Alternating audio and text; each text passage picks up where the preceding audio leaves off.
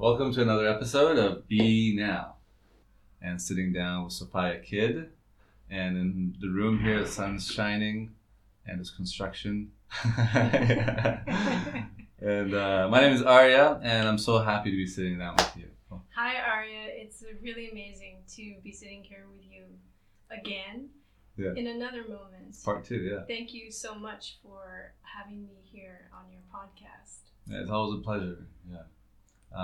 It's always a friendly vibe because we all both come from California. We do. I feel like at home. There's like a certain vibe going on. So to kind of set up the conversation, can you introduce yourself to the good people out there? Sure. I'm Sophia Kidd. I am an Associate Research Fellow at Sichuan University, most recently. But I've been in the area in the expat community in Chengdu for about 10 years now. During those 10 years, I've been working in a couple of areas. One, academically, getting my master's and my PhD in classics. And in the other areas, working in contemporary Chinese art, curating and writing critique, and also at times performing in the performance art arena. Okay. All right. So you got multiple wheels turning at once. I do. I'm part of that. I think increasingly greater amount of people who work in multidisciplinary ways in fields and find that developing a niche that works at the intersections of multiple interests is an empowering place to work from. Mm-hmm. Yeah, the what do you call it? The friction or the contrast between different points of view coming together. That's right, because when you work in different fields on similar ideas or going at a single idea or a body of ideas from various angles, because every field has their own conversation and their own people and its own language, you're going to run into contradictions. And so contradictions are always those places of tension, which gives you the energy you need to cross thresholds and innovate in those fields.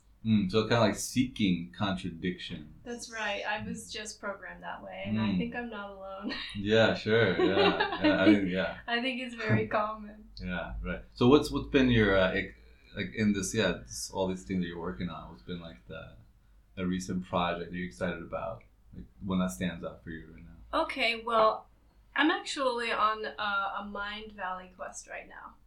And I don't really want to do a plug for Mind Valley, but it's this group of quests, whether it be healing your body, working on energy, meditation. I don't know if they have anything on art therapy, but I'm working on something that's called the habit of ferocity. And so what we're doing is developing ways to enter into flow states automatically. How to automatize and stack motivations to actually get into those flow states and be more productive.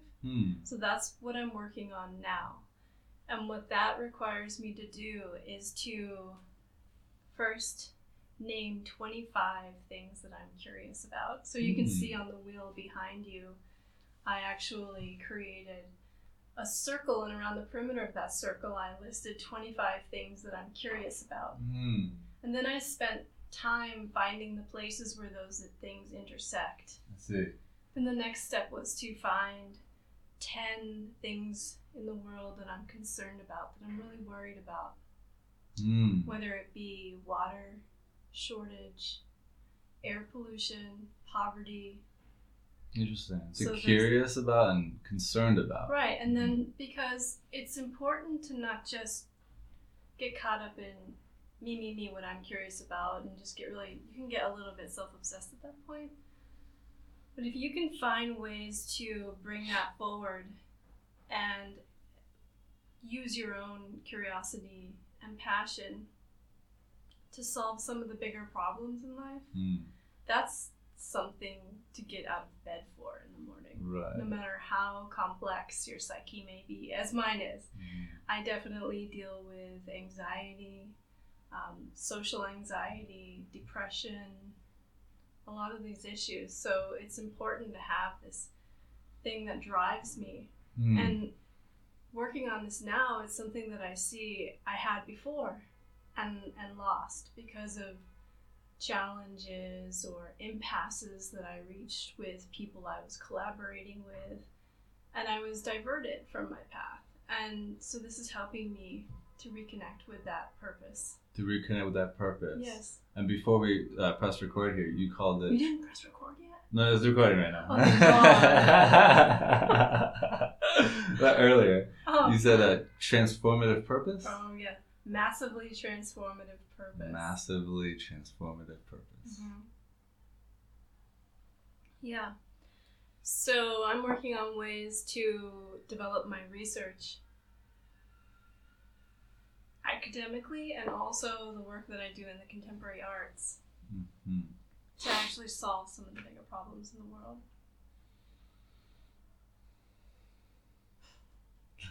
And so you mentioned different concerns and curiosities. Yeah. I love that idea. I feel like, because I'm a big fan of making lists. Yeah. Oh, you are? Yeah. What kinds of lists? Just lists of things like gifts I want to get, or like things I want to achieve, or people I want to meet, you know. Yeah, like one of the questions I like asking people like is, because I also have social anxiety, or, you know, it's gotten better over the years. And one way I've found to sort of soothe that is to ask a question in social settings, you know. So one question. And wear a really cool shirt like that, which is beautiful to look at. Thank it's you. Very calming. Yeah, soothing shirt designs. Yeah. That's a good one. Colors, yeah. Yeah. And yeah, so one question is, what was the last list that you wrote? Okay, so I wrote that list of the 25 things that I'm curious about, and then the list of things in the world that really concern me. Sure. So were you going to ask me what some of those things were? No, I was mentioning that was the question okay. I asked. Yeah.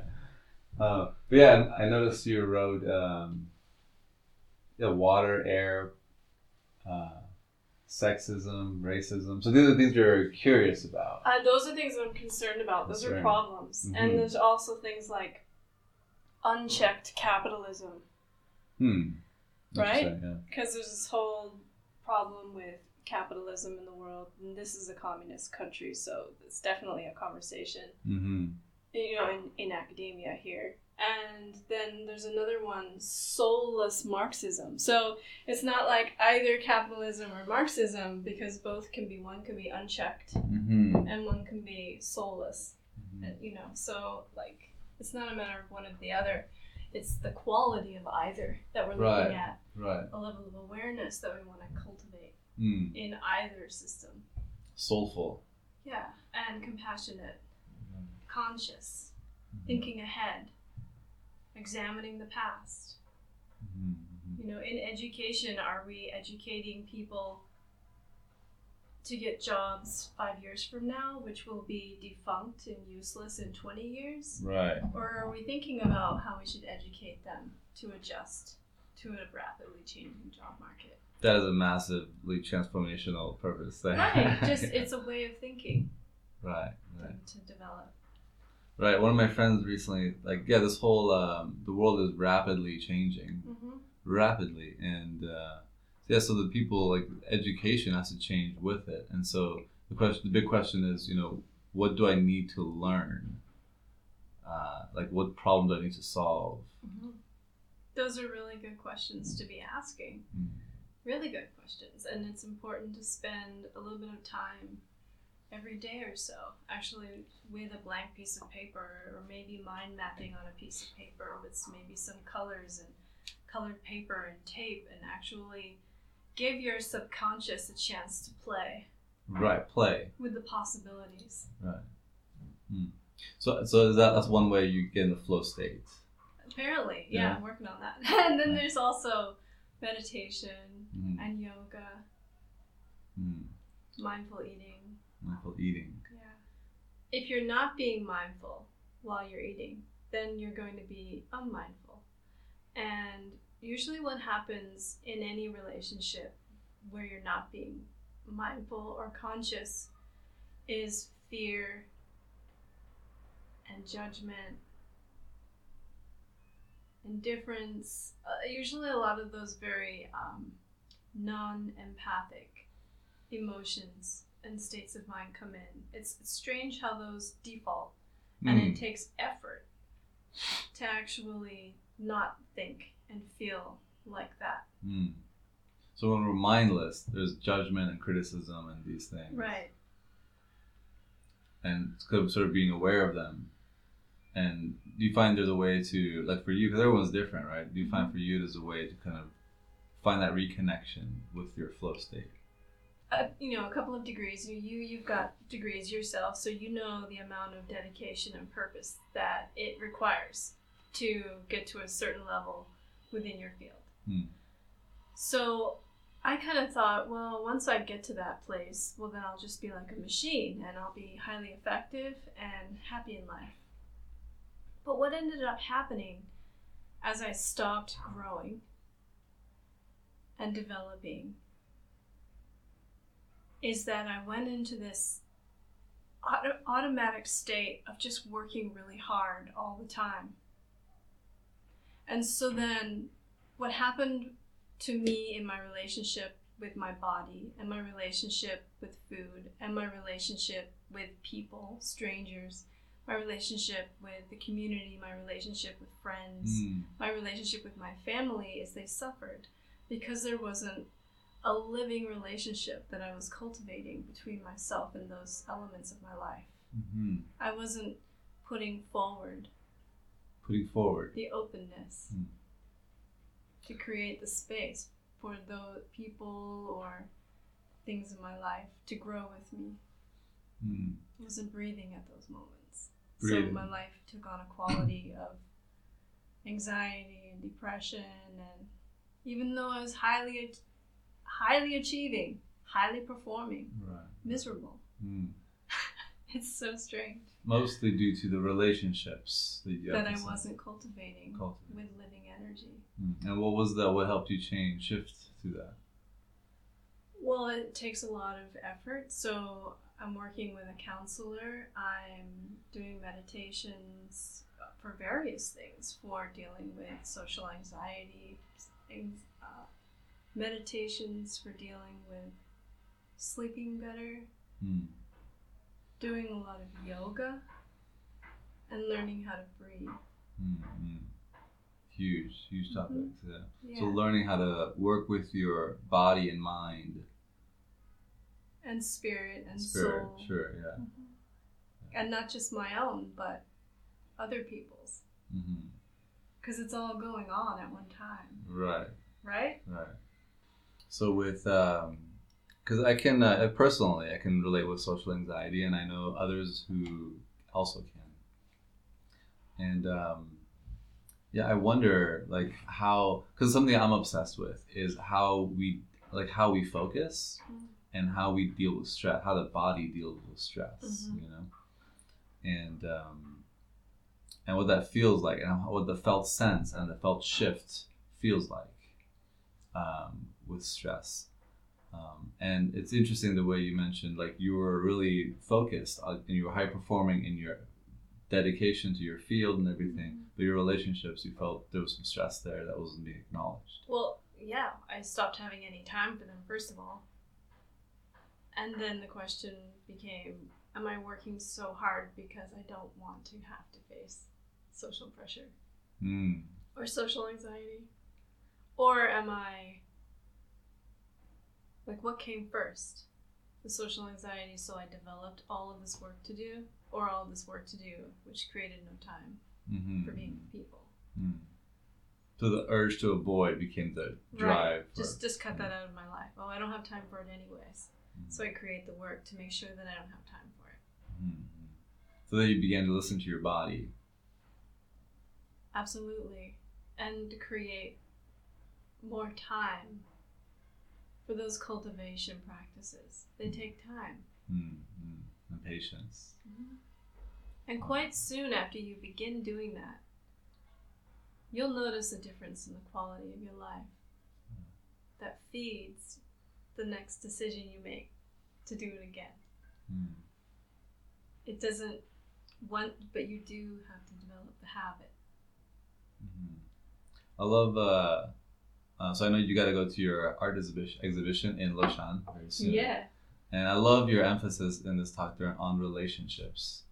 And I share that belief in, relationships are the most powerful part of our lives. They're unavoidable, right?